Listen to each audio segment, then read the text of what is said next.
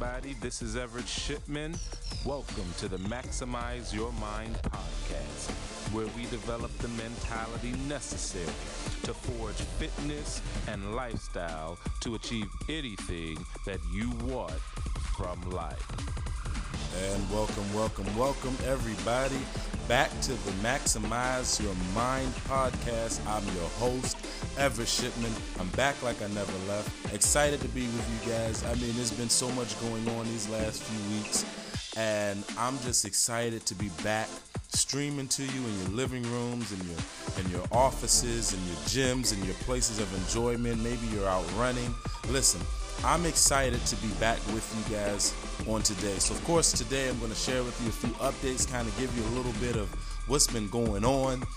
Because I think the last time I talked to you guys, it was actually before the Spartan race, which was a few weeks ago now. So, just to briefly catch you guys up, immediately after the race, I definitely came down with an illness, and it took me out for about a couple weeks before the illness completely left my body, and I was congested and, going through coughing spells, and I believe it was something that I picked up at the race. I was doing a lot of high-fiving, a lot of interacting with, people who may have possibly had germs, or they just may have been in the air or what have you.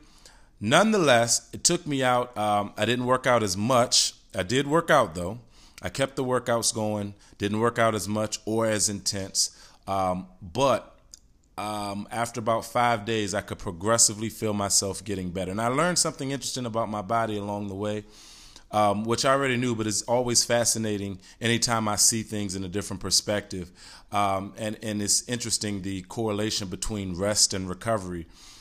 Because I would during my sickness, I would get my 8 hours of sleep and get up and have to cough everything out, because I noticed that the beauty of the body is that while I'm sleeping, I'm not coughing. I'm not hacking, I'm not getting up. So in my mind, I figured while I'm asleep, the antibodies and all of the cells are doing the hard work to fight off the infection. And once that army of illness fighters gets up enough or recruits enough, antibodies, now they have to spend the rest of the day fighting, which is why you can't just sleep through your sickness. You have to get up. You have to give your body the opportunity to put into action the antibodies it's been building up through the night. So you get your adequate 7, 8, 9 hours of sleep. Your body is working. It's building up antibodies. Then during the day, you're coughing it all up. You're hacking it up. You're coughing and sneezing and doing all those sorts of things. And then you run out of antibodies. It's time to go back to sleep again. So it's a wonderfully complementary cycle that even in my sickness, I had the opportunity to observe in action. That's not what I wanted to talk to you about today, though. Also, something that happened is we finished our football season and we lost our first game of the playoffs. So that sucked. It was definitely a letdown. However, we made it into the playoffs. We were actually leading. We were the number 1 seed, and then we did lose. However, during that game, towards the end of the game, your boy fell reaching out for a for a flag that I ended up missing, but I slammed into the grass, and my shoulder definitely took a hit. And because of it, my shoulder I was not able to function my shoulder like normal. And so I was not able to work out. That's another reason why my workouts were falling off, why I missed you guys. But I did schedule an appointment with a chiropractor and a sports medicine doctor for this coming Monday, so I will be able to know what is going on, how to rehab it. Meanwhile, I have been better about getting into my workouts this week, and I hope you have too. But now I'm excited also, one more thing. I started reading a new book. I'm going to share it with you guys later. A client actually recommended it to me, and I'm, about halfway in now, and it's a phenomenal book, a phenomenal read. We'll delve into it deep on next week, so be on the lookout for that.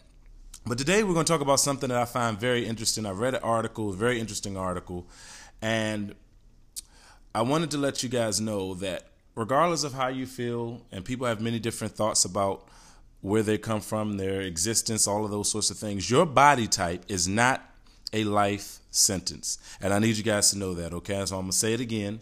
Your body type is not a life sentence. I get that all the time, okay? I get that all the time. Now,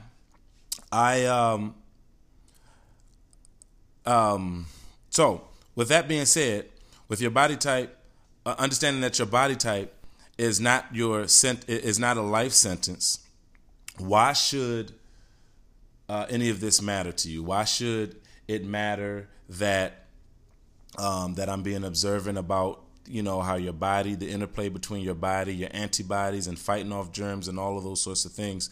Because many people coach themselves out of doing things in life. And of course, I always have a fitness perspective, but many people coach themselves out of doing things that they could be successful at because they have conditioned their mind to think the worst. All right, let's go back to the Spartan race, for example. Okay, so I ran the Spartan race, but it's interesting because every time I've run a Spartan race, I meet several people who are running for the first time, right? And so while many people consider themselves fit and athletic, a huge portion of participants are beginners with no active lifestyle previously before the race, right?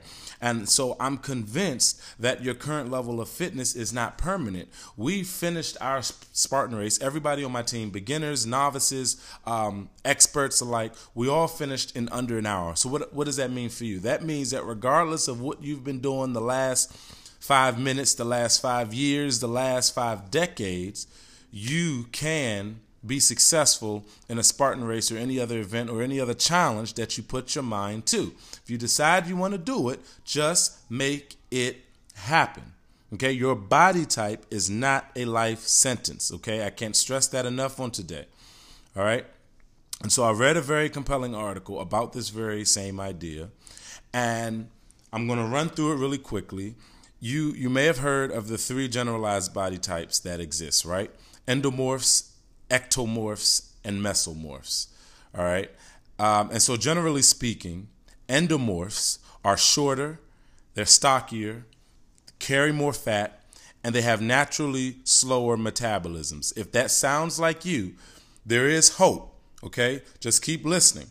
But these are the people who struggle because, in part, of all the reasons I've just mentioned, but because of what we have, because of the metabolism functioning slower. All right, ectomorphs, they are more narrow. Okay, with smaller muscles, longer bones compared to the muscles, and with a very fast metabolism that makes it difficult to gain mass. Okay. These are the people who may appear skinny as a stick. And it's always interesting because when an endomorph sees an ectomorph, whether you know that's what the term is, it's, oh my gosh, I would love to be like that person. And when the ectomorphs see the endomorphs, it's, oh my gosh, I'd like to put on weight like that person. All right. And so there's always this grass looking greener on the other side approach. All right. But regardless of your body type, there is hope. Okay, the last group, which are mesomorphs, they are somewhere in between endomorphs and ectomorphs, and they have medium structures, right? They have an athletic build, they have a very efficient metabolism, and that allows muscle gain and fat loss to occur with relative ease. And I can hear you in the audience, and most people, from my experience, this is not me making stereotypical judgments, most people ideally want to be in the mesomorph category. That's the category where you see somebody and it seems like no matter what they eat, they just always seem to have a nice physique. They just always seem to be in shape. They just always seem to be. But there's a reason for that. There's a reason for that. And it's not just in the DNA. It's not just in the genetics that occurred before your birth. Okay, so years ago, research was actually begun on this generalized labeling of body types, all right? And so long story short, the labeling is not static. It is not unmovable. It is not something that is true that you're born one way and that's it. That's actually preposterous. As humans, we are not incarcerated by some pre-birth factor that limits our ability to change our bodies and how they function. We are not that basic, okay? Get over it. because we are not that basic. We are much more complex, much more dynamic. Our bodies are highly adaptable and readily programmable. Okay? You are not hopelessly stuck being fat. You are not irreparably muscular beyond control. You are not, hopelessly thin or underweight for any reason whatsoever under the sun. I don't care what it is you've created in your mind. Okay? Get that in your head. Our bodies, and this is what I want you to take, if you don't take anything else from this podcast, this is what I want you to take away. Our bodies are a summation or a sum total of a vast array of social, mental, emotional disposition, geographic location, and lifestyle decisions that span your entire life, not simply an unchangeable prenatal design feature. Your body type is not a life sentence. All right? Now, I'm not going to go deep into those particular areas that I mentioned, but just case in point, geographic location is always interesting to me because I meet a lot of people who feel that they're obese beyond control, feel like they are overweight beyond control, and that there's no way, and they've been trying, they've been struggling. But the honest truth is, I have not seen not one obese person. I've not read about an obese person. I've not learned about an obese person. If you know of an obese person, send me the article or the link. But I do not know an obese person who lives in an underdeveloped country. Sad to say it, and it might sound harsh, but it's the truth. All right? You don't have overweight, obese people in places and in countries where they're struggling to have food, where they're struggling to have clean water. No, your obesity and the epidemic of obesity in America is a direct result and correlation with the affluence that we experience and with the richness and the success that we experience here in the States. Okay, here in the States and wherever else you have or considered a leader in the world, a developed country. Okay, first world country. All right, obesity is a first world problem. It's a first world problem that can be solved if we put our minds to it. Okay, it's not something that is dictated to us specifically because of how we were born. We could have taken the same exact body, the same exact parents, put them in another country, in an underdeveloped country, and I can almost guarantee you, it's a hypothetical scenario, but I can almost guarantee you would not be obese right now. You would not be. All right, get that through your mind. Okay, so I'm going to say it again because our bodies are highly adaptable. They are readily programmable. And you're not hopelessly stuck in whatever condition you are. Our bodies, my body, your body, is a direct summation of a vast array of social factors, mental factors, emotional disposition, geographic location, and lifestyle decisions that span your entire life, not simply an unchangeable prenatal design feature. Okay, your body type is not a life sentence. And so even chronic conditions such as diabetes type 2 can be managed and overcome. But let's admit something here. All right. And this is what I want you to take to heart. Just admit it's just easier and more convenient to blame our lack of progress in our body on something that we cannot change or affect. Okay. Or something we imagine we can't change or affect. But the reality is, in order to change your body, it really only takes two simple, yet very powerful things to make it happen. Okay? And when I say it, it's going to blow your mind. Okay? Two things: time and consistency. We all have time. We all have an allotted 168 hours in a given week. We all have 24 hours in a given day. What do you do with your time?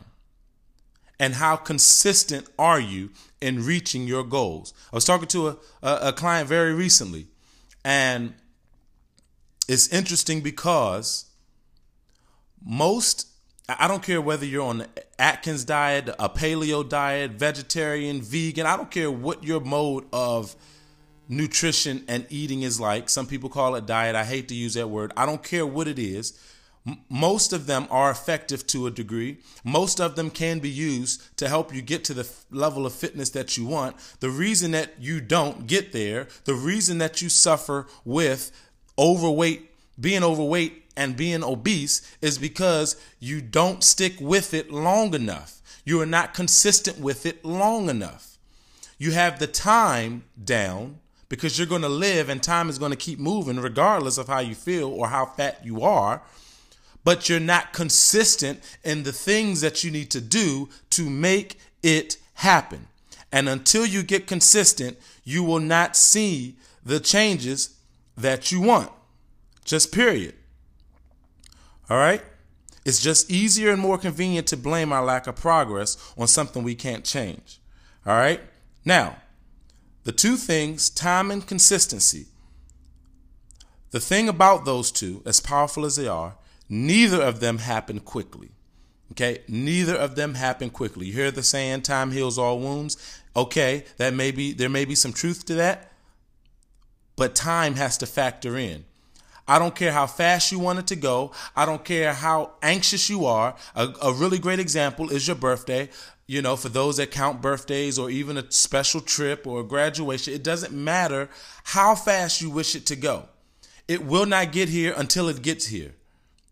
All right? Some people are in love with Christmas. It doesn't matter how much you want Christmas to come around. December 25th, 2019 will not get here until December 25th, 2019. And it's the same way with your body. It doesn't matter how much weight you have to lose. It will not get there. You will not get to that place until you do the right things that you need to do for the right amount of time that you need to do it. All right? Even with a woman that's pregnant, it doesn't matter how quickly she wants to have a baby. It doesn't matter how much she's looking forward to a baby. It doesn't matter how much a family, a father and a mother are looking forward to their child. You still must go through the pregnancy. The pregnancy still has to happen.